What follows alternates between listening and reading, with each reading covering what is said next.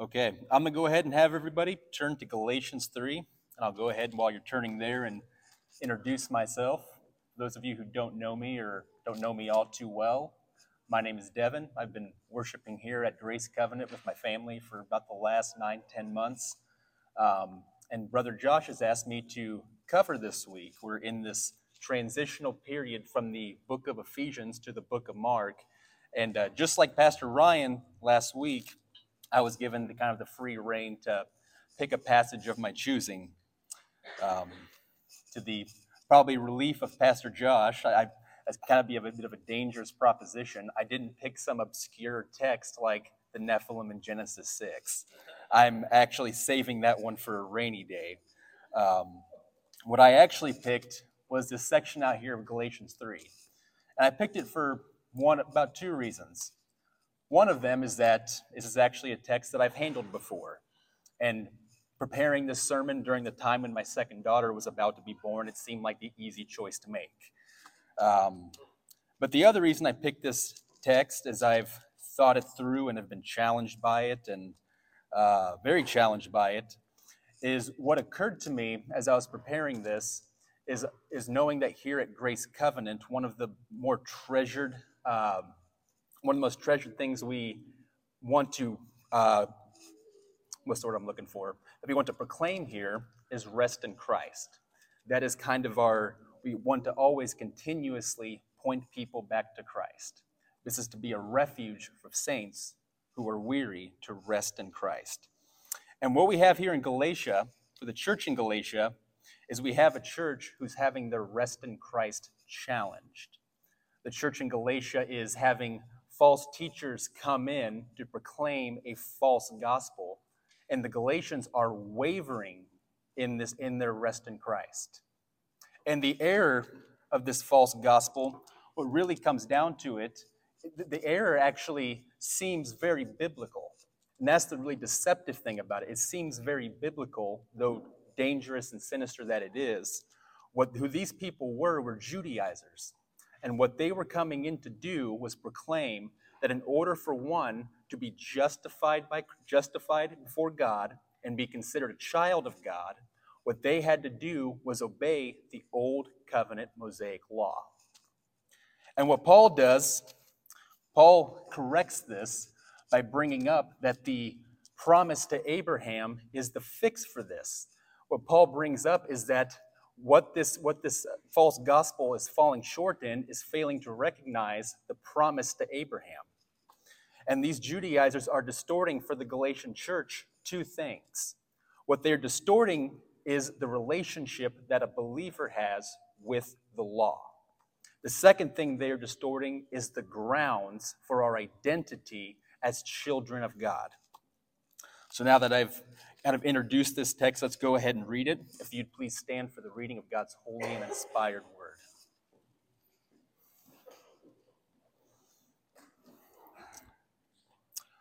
Starting in verse 19, we'll be going to verse 29. Why then the law? It was added because of transgressions, until the offspring should come to whom the promise had been made. And it was put in place through angels by an intermediary.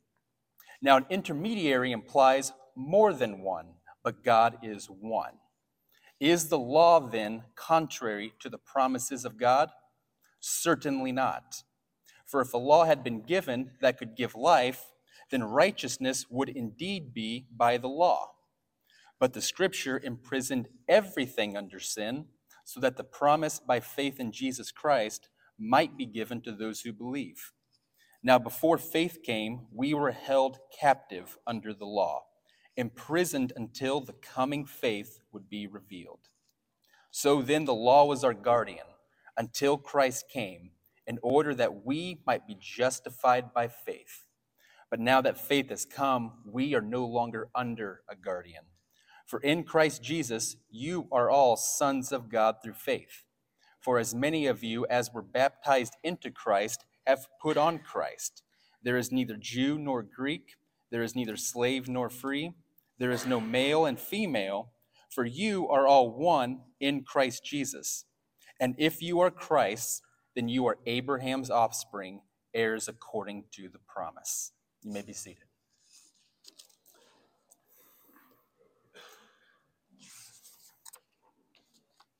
Okay. Well, as we've read this text, there's probably a couple things you may have noticed about this text, and at least a couple things, if you haven't, that I want to draw your attention to.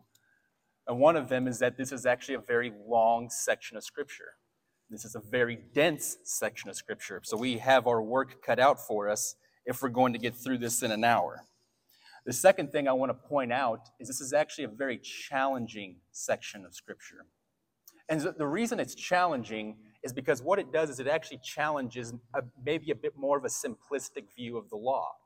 We as believers recognize that there is a goodness to God's law that we would affirm. It comes from the goodness of God. It is the righteous, holy standard of God. But yet here we have Paul in this section speaking of the law in somewhat of a negative way. The law is kind of being cast in a negative light here, being cast as a prisoner, a captor, a guardian. And so we have to kind of do some work to interpret this because we want to at the same time affirm the goodness of God's law, but be able to explain the purpose of the law and how the law functioned to the old covenant nation of Israel. The other challenging thing about this passage is that one of the most trickier passages in the entire New Testament rests in this section. I'm talking about the one with angels and the intermediary. That is one of the trickiest passages in the entire New Testament, and it's very difficult to interpret. So, the other thing that I want to draw your attention to is that we have actually entered into this section in the middle of the conversation. See, Paul is actually, his argument against the Judaizers is already in full swing. So what we're entering into, the whole conversation is already going. We're entering right here into the middle of it. And starting in verse 19, we see that Paul opens up, he's been opened up, but our section opens up with Paul asking a question. And the question he asks is, why then the law? Now, if you've ever read Paul, if you've read Paul in Romans, what Paul will typically do, especially when he is explaining something that's challenging, what Paul will often do is raise questions. He'll raise questions that he expects his readers to be asking if they are understanding him correctly. And one of the ways you can actually know if you're interpreting Paul correctly is if you follow along with what he's saying and you can actually understand why that question is being asked. And right here, what Paul expects the Galatian church to be asking is, what is the purpose of the law? What was the point of the law? See, what Paul has said before challenges the whole idea of the existence of the law. And what Paul has been doing since the beginning of chapter 3, Paul has been laying out this contrast between the promise given to Abraham and the law. Paul has been laying out the superiority of the promise over the law by demonstrating, one, how they got the Spirit by faith, not by works of the law. Paul contrasts the blessing of faith and the cursing of the law. And then Paul goes on to explain the priority that the promise has over the law because the promise came first. And so here at this point, we see Paul anticipating this question because what Paul has done so far is he's made the law seem like it's almost pointless. What is the point of the law at this point then if it was always about the promise? If we were always to be justified by faith, if it was never about the works of the law, if the law always cursed us, what was the point of the law? And here we kind of get into the trickier section of this passage. Paul gives an answer, and he doesn't qualify it. He says it was given because of transgressions. Now, the word transgression is actually a very interesting word choice here. Because what the word transgression implies, the definition of it is to pass beyond the limits. The idea is that a transgression means that there is a set standard, an explicit standard or ordinance that has been broken. The idea is that a transgression cannot be a transgression unless there's a standard. And so if you want, you can turn with me to Romans chapter 4, and we'll see Paul kind of explain this idea of a transgression.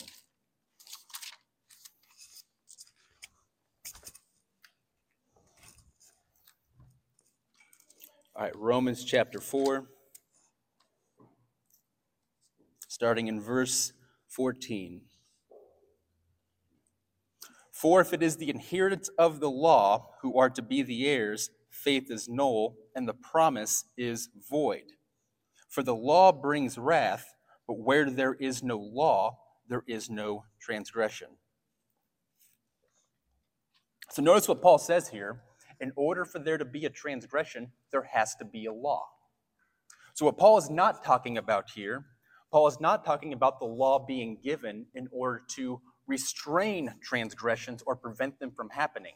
Paul's not referring to the idea of the law just being given as a rule book. See, the thing is that one, that presents a bit of a logical problem. Because if the idea is that God is trying to prevent transgressions from happening, there's no need for the law. If there's no law, there is no transgression. But also, it also just does not gel well with Paul's argument throughout the rest of this section.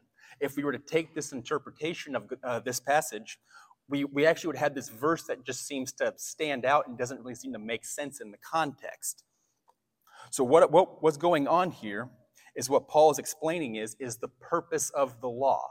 And this is our first point of today, the purpose of the law.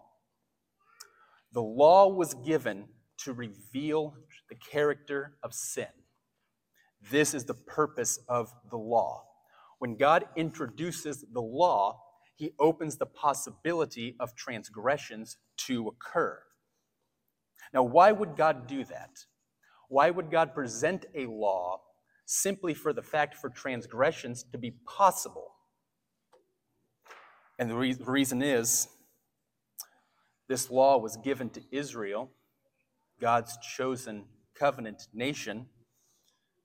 Israel was freed from slavery in Egypt, delivered through the great and mighty works of God through the Red Sea, and were chosen to be a holy people, a kingdom of priests.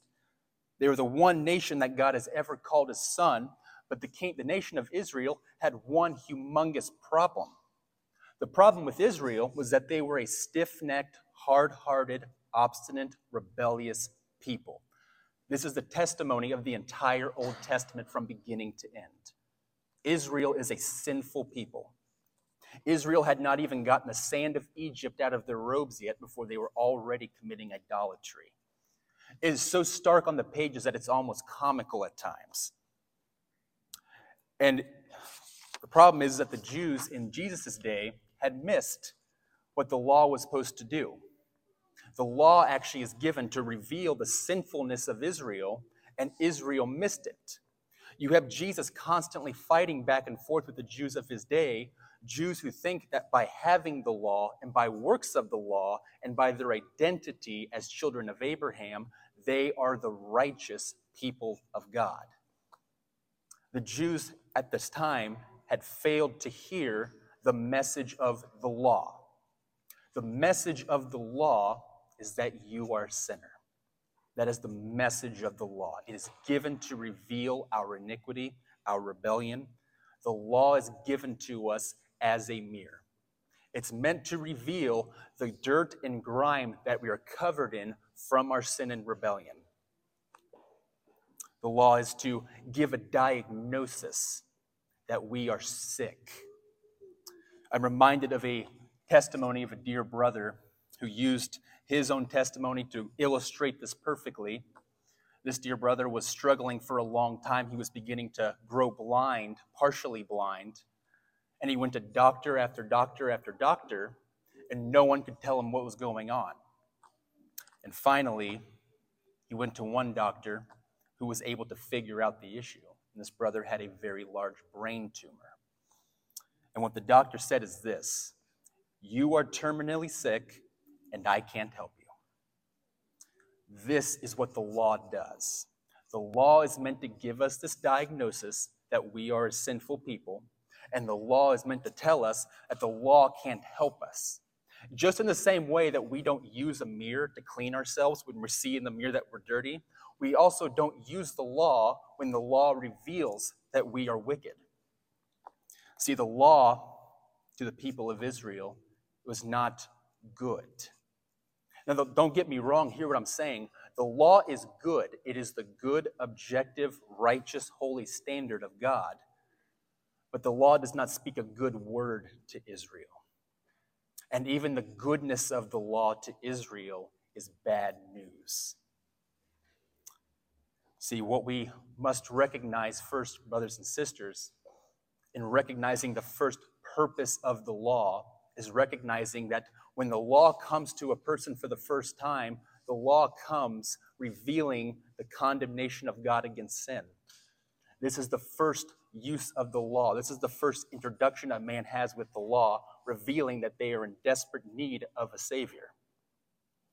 We must recognize at the message of the law, hearing the message of the law rightly, this is paramount to understanding our need for a Savior. It is paramount, it is imperative importance that we recognize our sin so that we can recognize the need for a Savior from our sin. The law gives us this diagnosis. The law gives us this condemnation. The law gives us it as a mirror, revealing that we are sin-covered. This is the first purpose of the law. And then we go over to the next half of verse 19 and then in verse 20, and we see Paul here make a very interesting statement. It's kind of hard to see actually how these two phrases actually connect. The law was added because of transgression until the seed should come to whom the promise was made, and it was given through angels by an intermediary. It's hard to see how these things fit together. And it's also one of the most difficult passages to interpret. But I think, I've read a commentator speaking on this passage. He had said he doesn't even know. He doesn't even know how to explain the idea of the law being delivered through angels. But I think if we look at the context of Paul's argument, we can understand this. So first, looking at the next part of verse 19, until the seed should come. Remember to take note again of how Paul answered the question. He said the law was added, meaning that before the law came, there was something else there. The promise to Abraham. This has been Paul's argument since the beginning of chapter 3. And then we are given this next troubling word, until. And what's going on there? The law had a purpose, and when Christ comes, that purpose is fulfilled. See, in the broader argument that Paul is making, there has always been this contrast between the law and the promise. And this passage is no different. This passage is also Paul explaining this contrast between the law and the promise. And here's how he's doing this. He's explaining the difference in how the law and the promise was given. Notice first how he says the law was given. It was delivered through angels through an intermediary. Now to touch briefly on what the angels were, what this idea of angels. If you look back in Exodus 19, you don't actually see any mention of angels being present when God gives the law. But what we have is New Testament commentators speaking of this passage, this instance where God gives the law, and they speak about angels being present there. We don't see it in the immediate context. We just have biblical commentary on that passage. And that's about all we can really say about the angels delivering the law. That's about all we can really know. And I'll give you some cross references if you'd like them. Psalm 68:17 and Stephen's sermon to the Jews in Acts 7:53. So the law was delivered through angels, and it's hard to see the significance of that statement. And then the law was given through an intermediary. So the intermediary that's being referred to there is Moses. Now, it's significant to bring up how Moses became the mediator of the law. See, back in Exodus 19 and 20, you can turn there if you wish. If you want to look, I'm going to be kind of summarizing. If you want to follow along, feel free. Back in Exodus 19 and 20, right before God gave the law, He descended onto Mount Sinai, and it was terrifying. There was fire and thunder and lightning, the blast of a trumpet. The mountain was wrapped in smoke, and it quaked beneath the presence of the Lord. And when the Lord spoke from the mountain, the people trembled and begged that no further word be spoken to them. Instead, what they did is they asked Moses to speak to the Lord on their behalf, because they could not bear the commands that were given to them. They couldn't bear the voice of the Lord. They begged that he would not speak to him further. So Moses, in that instance, became the mediator between God and the people of Israel. And the fact that there needed to be a mediator with the law is really telling. It tells us something about the character of the law. And we need to note what the contrast Paul is setting up here is between the law and the promise and how they were given. Let's take a look at the promise to Abraham and how that was given. So what Paul says is that the law was given, the intermediary and the angels, it implies that there are many. But the last half of verse 20, Paul says, God is one. And this is going to take just a second to grasp the significance of this. So the law was given through many, angels and a mediator, but the promise, how was the promise given? Well, first we have the Lord appearing to Abraham back in Genesis 12 in a vision. And he communicated the promise directly to him. His offspring, all the nations would be blessed. And we also see at times that the Lord himself actually ate and dined with Abraham. There was a clear fellowship that the Lord had with Abraham that very much was not present at the giving of the law. The giving of the law, this whole demonstration of God's power descending on Mount Sinai, communicated this chasm that existed between the people of Israel and God. The people were not even allowed to go up to the mountain to even look at God, lest his wrath break out among them. But the Lord himself dines with Abraham. He dines with him. And in Genesis 15, the Lord actually entered into a covenant with Abraham to, in a sense, promise to fulfill the promise he gave. And the Lord had given the promise to Abraham, saying, by myself I have sworn. See, just to tie this all together, I'll invite you to turn to Romans chapter 3, starting in verse 27. I'll be reading it as well. Then what becomes of our boasting? It is excluded. By what kind of law? By a law of works? No, but by the law of faith. For we hold that one is justified by faith apart from the works of the law. Or is God the God of Jews only? Is he not also the God of the Gentiles? Yes, of the Gentiles also, since God is one, who will justify the uncircumcised by faith, and the circumcised by faith, and the uncircumcised through faith. So note what this contrast is trying to say. I want to kind of tie this all together, this long explanation about the law and Abraham. I know that was a ton of information, so let me just try to tie it together. See, if righteousness was by the law, according to Romans chapter 3, then what that would mean is that God is the God of the Jews only. It would mean that us Gentiles would still to this day be living in exile, as foreigners, as strangers, having no hope without God in this world. That is the implication of righteousness being by the law. And then you had the law. The law was given to Israel, and it only had Israel in view. But the promise from the beginning to Abraham concerned all the nations. The God of Israel was not just to be only the God of Israel, he was to be the God of all the peoples of the earth. The promised offspring to Abraham, to whom would bless the nations, it is supposed to be in him that all the nations are blessed. And note also that the law was given through a mediator, It communicated the sinfulness of man and the wrath of God against sin. But the promise given directly to Abraham by God himself, Abraham, when he heard this promise, believed God and he was accounted righteous. Paul is highlighting here at the last part of verse 19 and 20 is the superiority that the promise takes over the law. See, the Jews failing to hear the law rightly, believing themselves to be the fulfillment of the promise to Abraham. They believed that they themselves was the fulfillment. They were the children and the descendants of Abraham.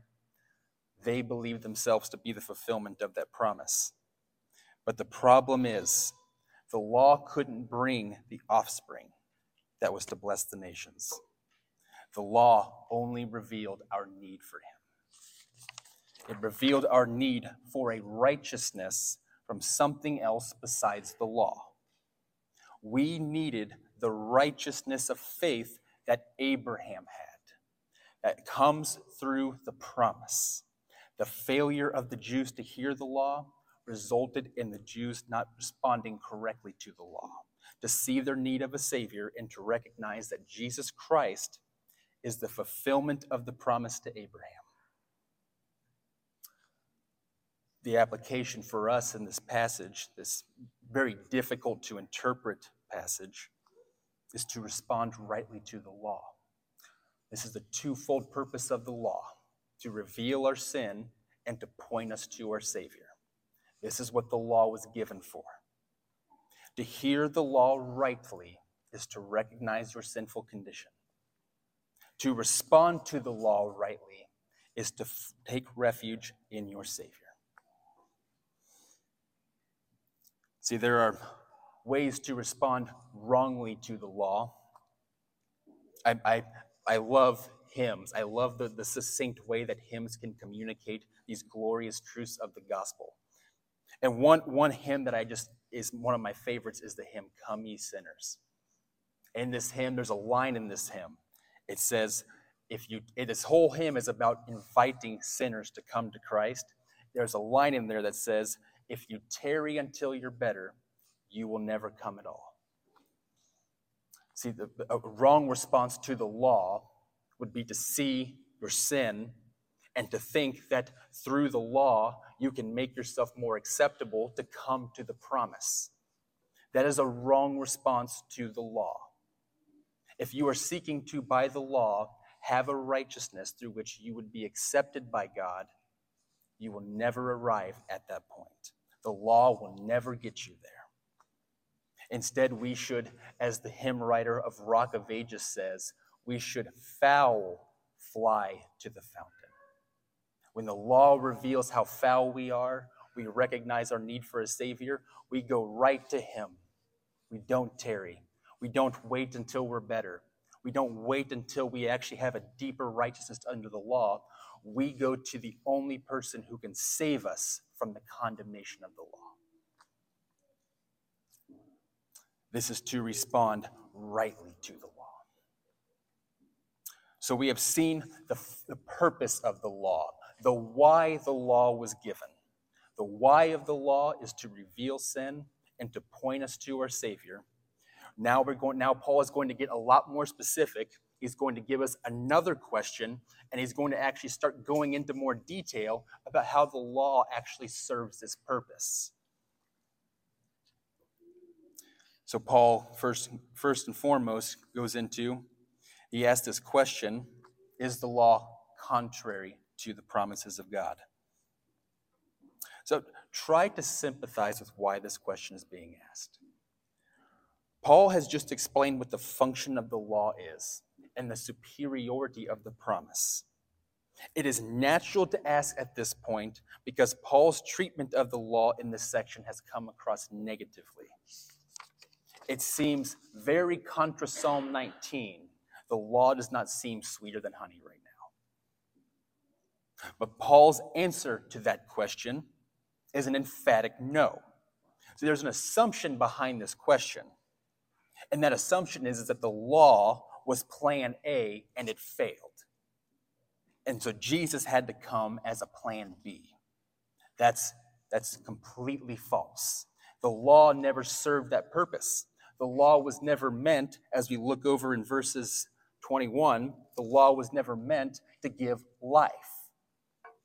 Probably should turn back to the passage I'm actually looking at. I'm still in Romans 3. So the law was never meant to give us life. That wasn't the purpose it served. The law served a purpose, and it served that purpose wonderfully.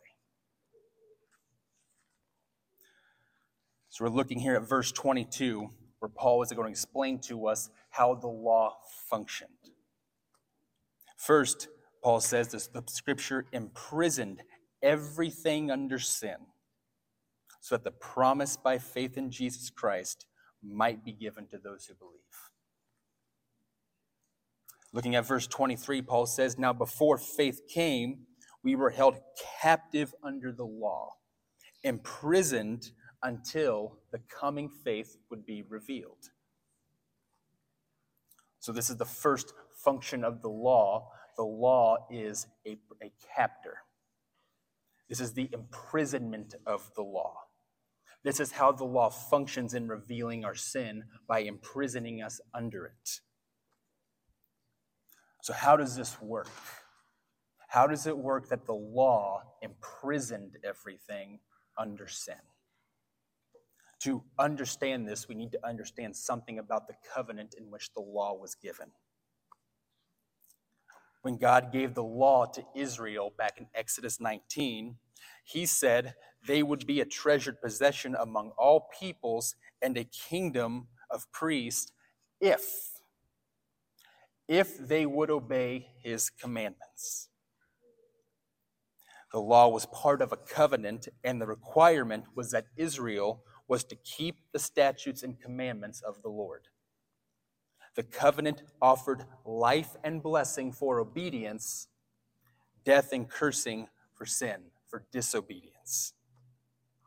And Israel in Exodus 24 confirms this covenant. They hear the terms of this covenant and they say, all that the Lord has commanded, we will do.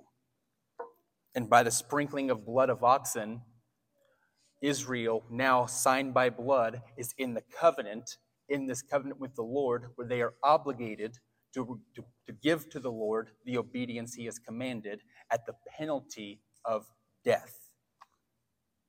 They are now obligated to this covenant. And because they're obligated to the covenant, they are obligated to the law. But as any Israelite who has ever come up against the law has found out, fulfilling their end did not come so simply. Righteousness is not so simple of a matter. The problem wasn't the standard. The standard was good. The problem was something far deeper than that. Turn, if you will, to Romans chapter 7. We're in Romans a lot. Romans is kind of a parallel book to the book of Galatians. Looking at verses 7 through 9.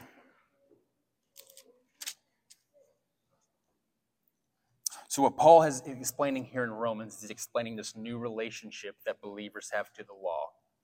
Paul's explaining that the law held captive. He uses the analogy of marriage, explaining that once the spouse dies, they are freed from that spouse. And in the same way, now that Christ has died for them, they are freed from their obligation to the law.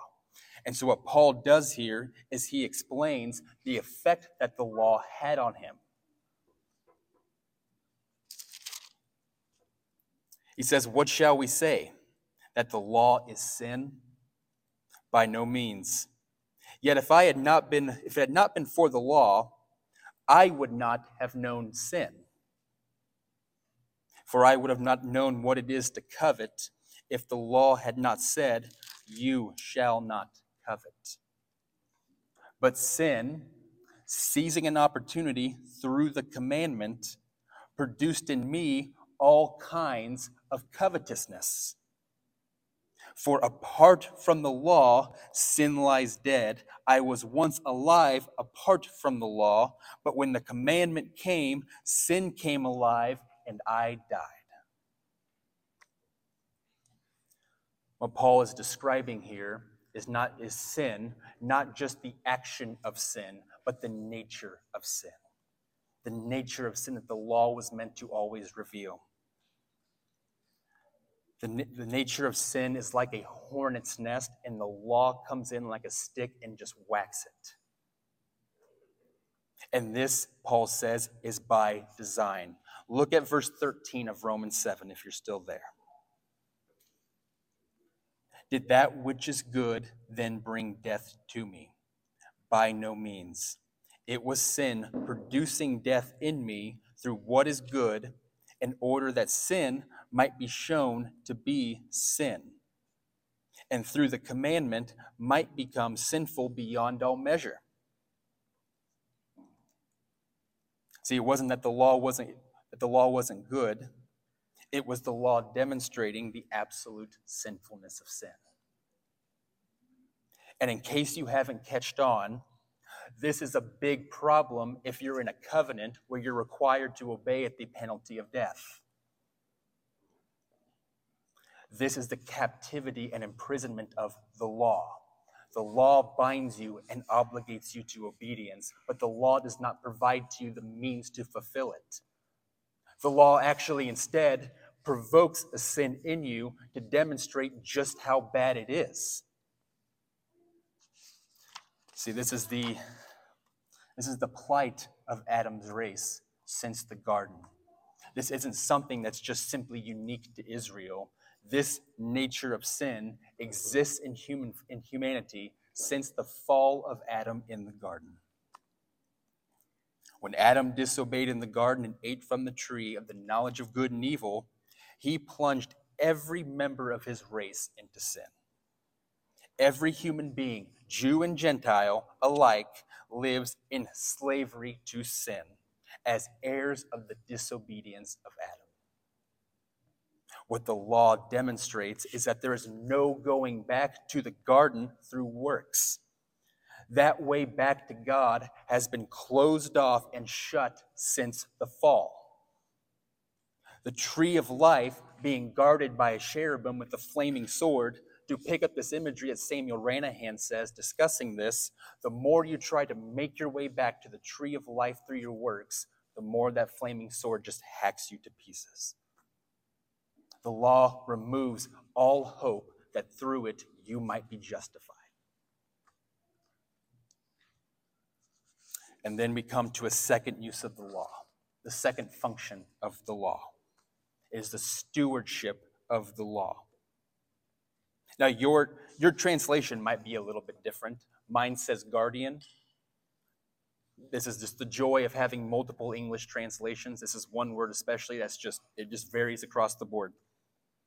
But what the word is in the Greek is pedagogue. I'm not going to go crazy with the Greek. I just want you all to understand what the significance of this word is. The pedagogue, the idea of a pedagogue is an idea of a steward. It is a person hired by a family to steward and supervise the children. They were responsible for protecting them. They were responsible for supervising them as they walked to and from their errands, and they were responsible for educating them. And when the children reach adulthood, the pedagogue has fulfilled its purpose. And Paul likens the law to a pedagogue. In the last part of verse 22, Paul says that the law imprisoned everything under sin so that the promise might be given to those who believe. Paul is stating in plain terms that the first purpose of the law, to reveal our sin, is for the second purpose of the law, to point us to the promise that we would be justified by faith, that we would receive the promise by faith. The law in its entirety revealed day by day the reality of sin and the need for a Savior.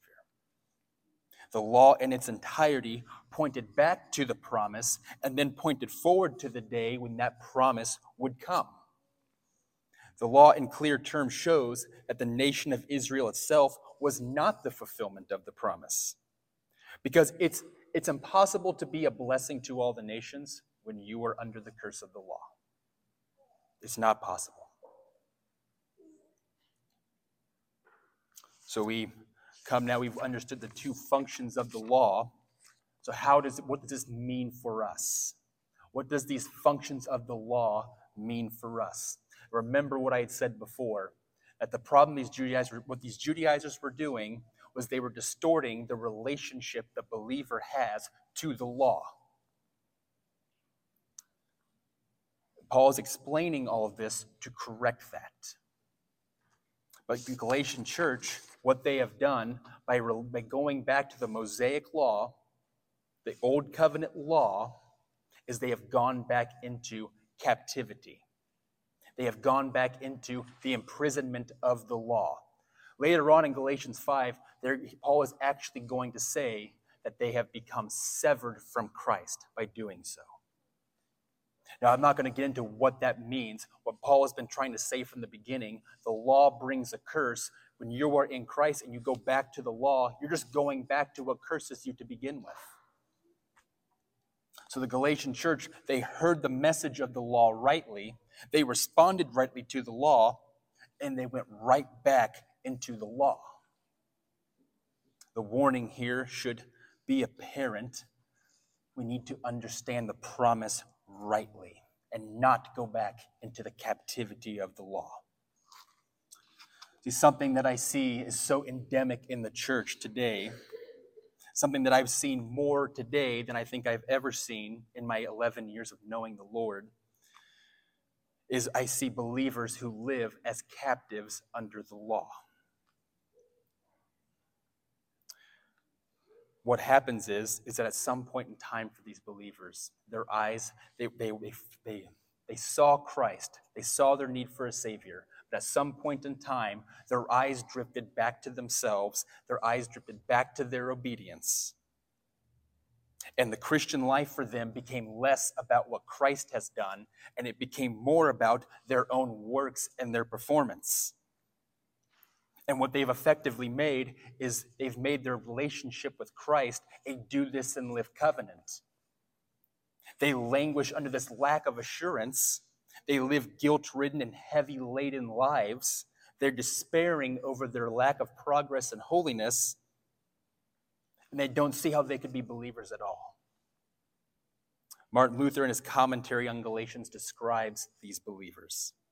One whose weakness and misery is so great that in the terrors of conscience and the danger of death, they behold nothing else but their works, their worthiness, and the law.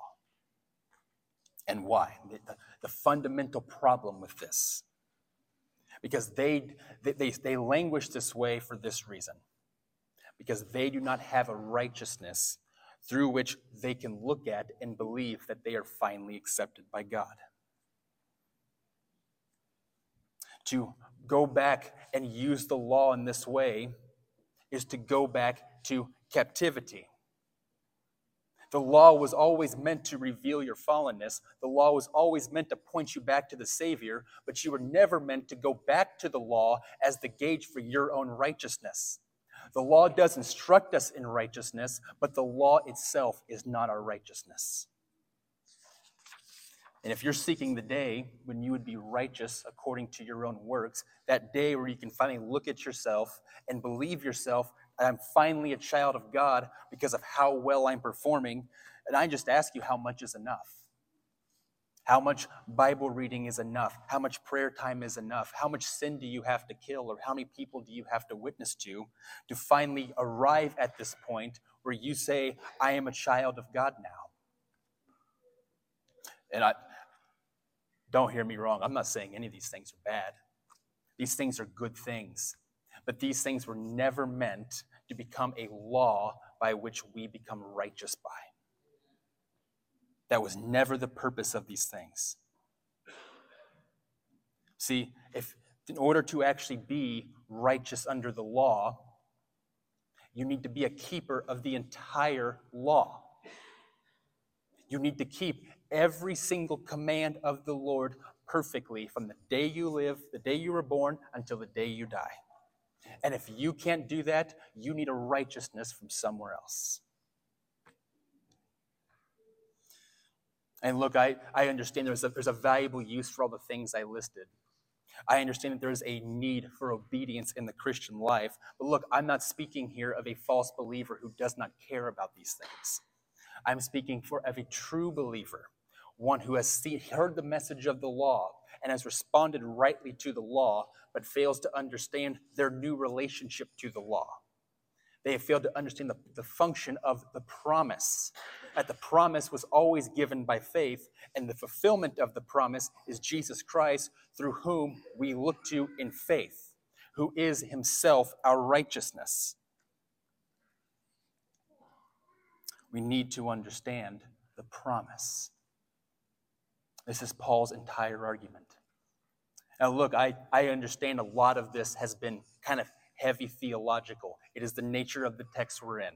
Paul is making a very lawyer-esque case through his knowledge of the Old Testament scriptures. But I want to just make it clear to you what Paul is trying to do is demonstrate that the law had a purpose and the law was fulfilled. The law has served its purpose. But the promise was always the main state. The promise was always in center stage. The promise always pointed to Christ, and Christ was always in view with the law. This is how Paul corrects this error. This is how Paul corrects this broken relationship of the law that these Judaizers are putting the Galatians into. This is how Paul corrects the broken identity as children of God that the Judaizers are impacting the Galatian church with. The promise given to Abraham.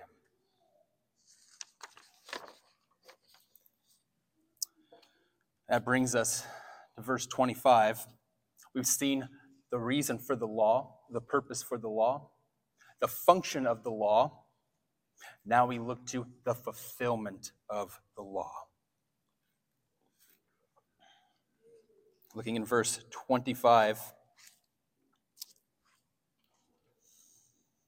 But now that faith has come, we are no longer under a guardian.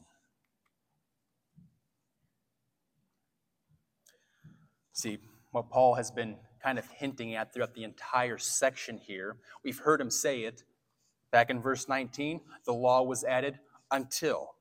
We've heard him say over and over again, kind of hinting at this idea that when the law serves its purpose, the law becomes obsolete. The law is done. The law is a pedagogue. When faith comes, we're no longer under the pedagogue. What Paul is stating in clear terms is that we are no longer under the law. The law is done. Now, I understand that might cause some to bristle, because we recognize also that the law helps to train us and show us what is pleasing to the Lord. But understand is that the law in its covenant relationship, the law as a means of righteousness is done. We are not under this law anymore. So the error of the Judaizers that you must come under the law, it's ridiculous. The law always pointed to the promise. What the Judaizers are trying to do, when you have a building, you have a scaffolding that helps to build the building. What they were trying to do is point these believers back to the scaffolding. The scaffolding serves a purpose, and once the building is built, the scaffolding is gone. That's it. The law does remain. You see the apostles very often referencing the law as a means to instruct the church, but we are not under it. We use it, we look to it as a guide, but we are not under the law. And to not be under the law is not to be under the condemnation of the law. Once faith has come, the law is gone.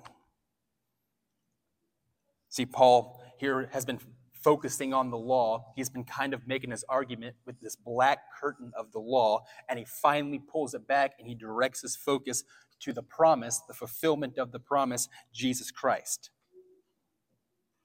And here Paul, he cuts right to the point that the Judaizers were doing, distorting the relationship a believer has with the law, distorting the identity of believers as children of God. Paul now corrects it. And how he corrects it is by pointing to who we are in Jesus Christ. First, in no unplain terms, Paul says, we are now children of God through faith. And then Paul makes an interesting statement. Paul says, "For as many of us as were baptized into Christ have put on Christ." Now that's interesting. What does Paul mean? So I would invite you to look at this with me. We're going to turn to Romans chapter 6. As I said, we're in Romans a lot today. It's a fine place to be, especially when you're looking at Galatians. Looking at verses 1 through 4. "What shall we say then? Are we to continue in sin that grace may abound? By no means. How can we who died to sin still live in it? Do you not know that all of us who have been baptized into Christ Jesus were baptized into his death? We were buried, therefore, with him by baptism into death, in order that just as Christ was raised from the dead by the glory of the Father, we too might walk in newness of life." So what Paul has in view is not just simply water baptism, but is what the reality of what water baptism represents. Us being united with Christ in his death, united with him in his resurrection. This is what baptism points to. And then Paul goes on to say that those who have been baptized into Christ have put on Christ. This is again, as Paul is pointing to, the blessed union that believers have with Christ. If you ever want to count it and look at it, the default way that the New Testament describes a believer is to be in Christ. It occurs more often than any other term used to describe a Christian. In Christ is the default means that the default word Paul uses to describe us. In our blessed union with Jesus Christ, we are now under a new head. We are no longer identified with Adam. We are no longer under the one who disobeyed and plunged the human race to sin. We are now united to the one who did obey. And because he obeyed, he brought eternal life to his elect. In the death and resurrection of Christ, there is a great exchange that takes place. Our sin was imputed to him, and he satisfied the wrath of God against our sin in his death on the cross. And the righteous life that Jesus Christ lived is now imputed to our account. The requirements of the law and the judgment of the law have been satisfied. The law called for a death for disobedience. Jesus satisfied that. He satisfied that requirement. The law likewise demands absolute righteousness. The law doesn't just call you not to sin. The law actually requires from you righteousness. And this is what Jesus provided. So at his death, his righteous life was imputed to us, and our sin and the wrath of God against our sin was poured out on him. He is taking it for us. So because of this union with Christ we through that union actually now receive the Spirit of Christ. And the Spirit of Christ gives us two things: a new relationship to the law and a new identity as children of God. Turn with me, if you will, to 2 Corinthians 3. The first time I've not taken you to Romans.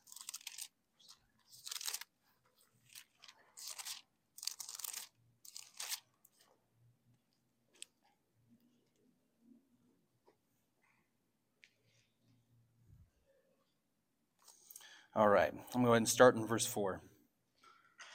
"Such is the confidence that we have through Christ toward God. Not that we are sufficient in ourselves to claim anything as coming from us, but our sufficiency is from God, who has made us sufficient to be ministers of a new covenant. Not of the letter, but of the Spirit. For the letter kills, but the Spirit gives life. Now if the ministry of death, carved in letters of stone, came with such glory that the Israelites could not gaze at Moses' face because of its glory, which was being brought to an end, will not the ministry of the Spirit have even more glory?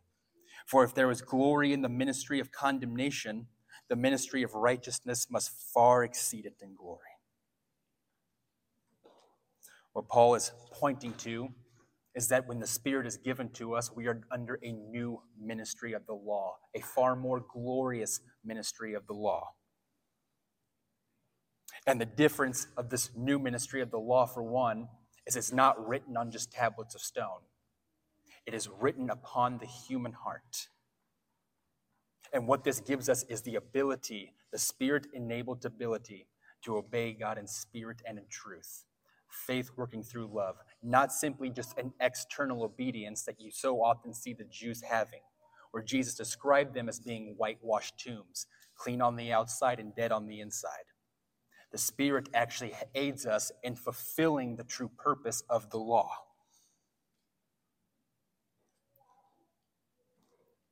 Not only does we have this new ministry of the law, not only do we have this new form of the law in the new ministry of the law, we have a new relationship to the law. In the old law, the law was do this and live. The condition of the law was if. But the new covenant made in Jesus' blood is Jesus Christ has done it. Now we live because he's done it. It is a covenant in his blood. We have a new relationship to the law. The old law is past and the new has come. And by the Spirit, we also have a new identity as children of God. See, Paul later on in Galatians 4, he will refer to the Spirit as the Spirit of adoption. See, one of the things at stake here is who are the true children of God? Is it those who are descended from Abraham, those who have the law? No. The true children of God are those who believe the promise, who put their trust in the promise, Jesus Christ.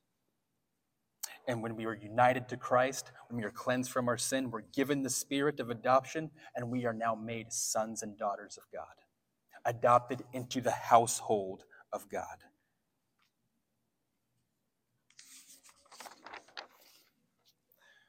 Paul says that in Christ, interesting phrase here, in Christ, there is neither Jew nor Greek, there's neither slave nor free.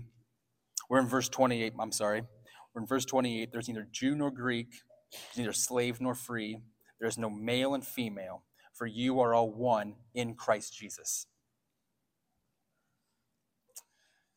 Now, I have heard this verse very grossly abused.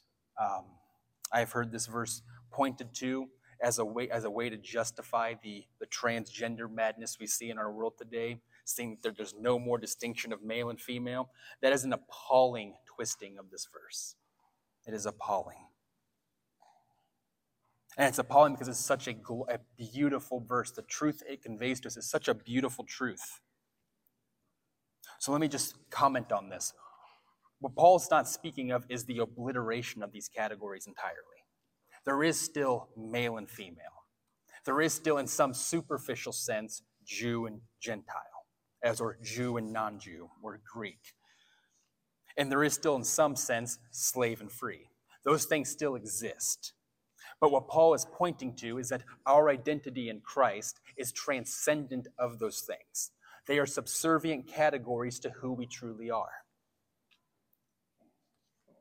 Paul is describing that our identity as children of God is transcendent of every distinction there is in creation. And here's the implication of this. The reason our identity as children of God does this, the reason it holds such high value, is because we're not actually of this fallen world anymore. We have an identity that transcends creation because we are part of a new creation that is not of this world. See, think about this. The reason what the Judaizers missed was they believed that they themselves were the fulfillment of the law. And it's not crazy for them to think that. God promised that in Abraham, in his offspring, all the nations will be blessed. And there is some sense where God did promise the nation of Israel. He promised that he would become a great nation, that he would give them the land of Canaan. It's not crazy to think this. But this is not the true fulfillment of the promise of Abraham. And just as the Jewish nation was the true fulfillment of Abraham, so the Abrahamic promise had more in mind than just a parcel of land in Palestine. For our last time, I'll have you guys move around today. I want you to turn to Hebrews 11, 8 through Hebrews 11. I will also be reading it if you're tired of looking around.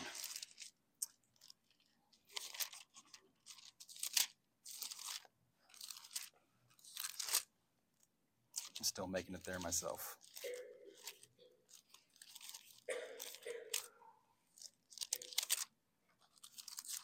All right, we'll be in verses 8 through 10.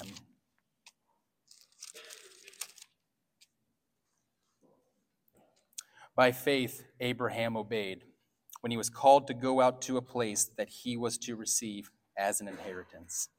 And he went out not knowing where he was going.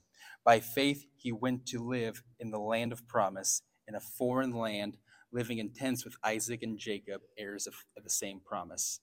For he was looking forward to the city that has foundations, whose designer and builder is God.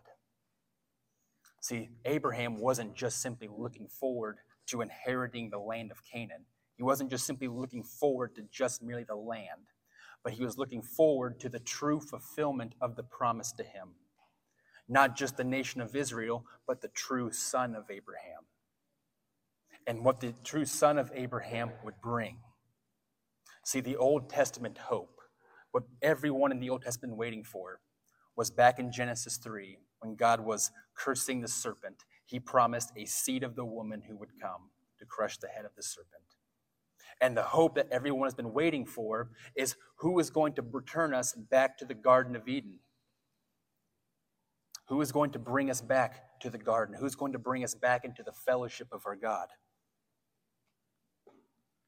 What Abraham looked forward to was the heavenly Jerusalem that Jesus Christ, the new Adam, provides to us. In Revelation 22, says that every eye, the tear in everyone's eye will be wiped away. We will have in the New Jerusalem a complete and unbroken fellowship with God. The chasm that exists between us and the Lord because of our sin will be done.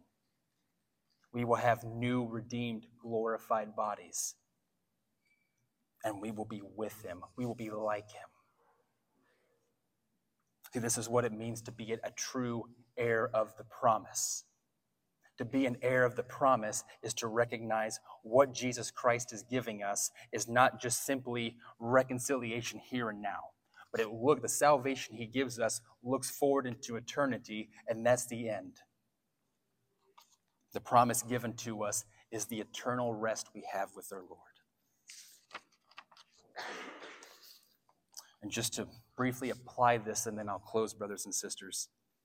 As we continue in this pilgrimage through a fallen world that we do not belong in, we must remember that just as we began, so we must continue by faith. Until our faith becomes sight, we continue this walk by faith. We look and hold fast to Jesus Christ as the only hope of righteousness and the only hope of our salvation. Because one day he will return again. The son of Abraham will come back again. And he will bring our inheritance with him, just as he promised. Let's pray together. Dear Heavenly Father, Lord, Lord, I thank you, Lord, for your faithfulness.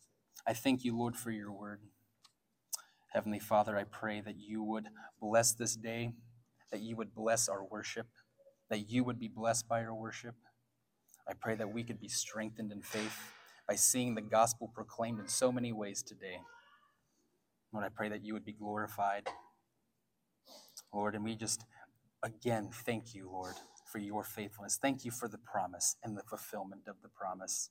And thank you for the hope that we have in Christ Jesus. In Jesus' name, amen.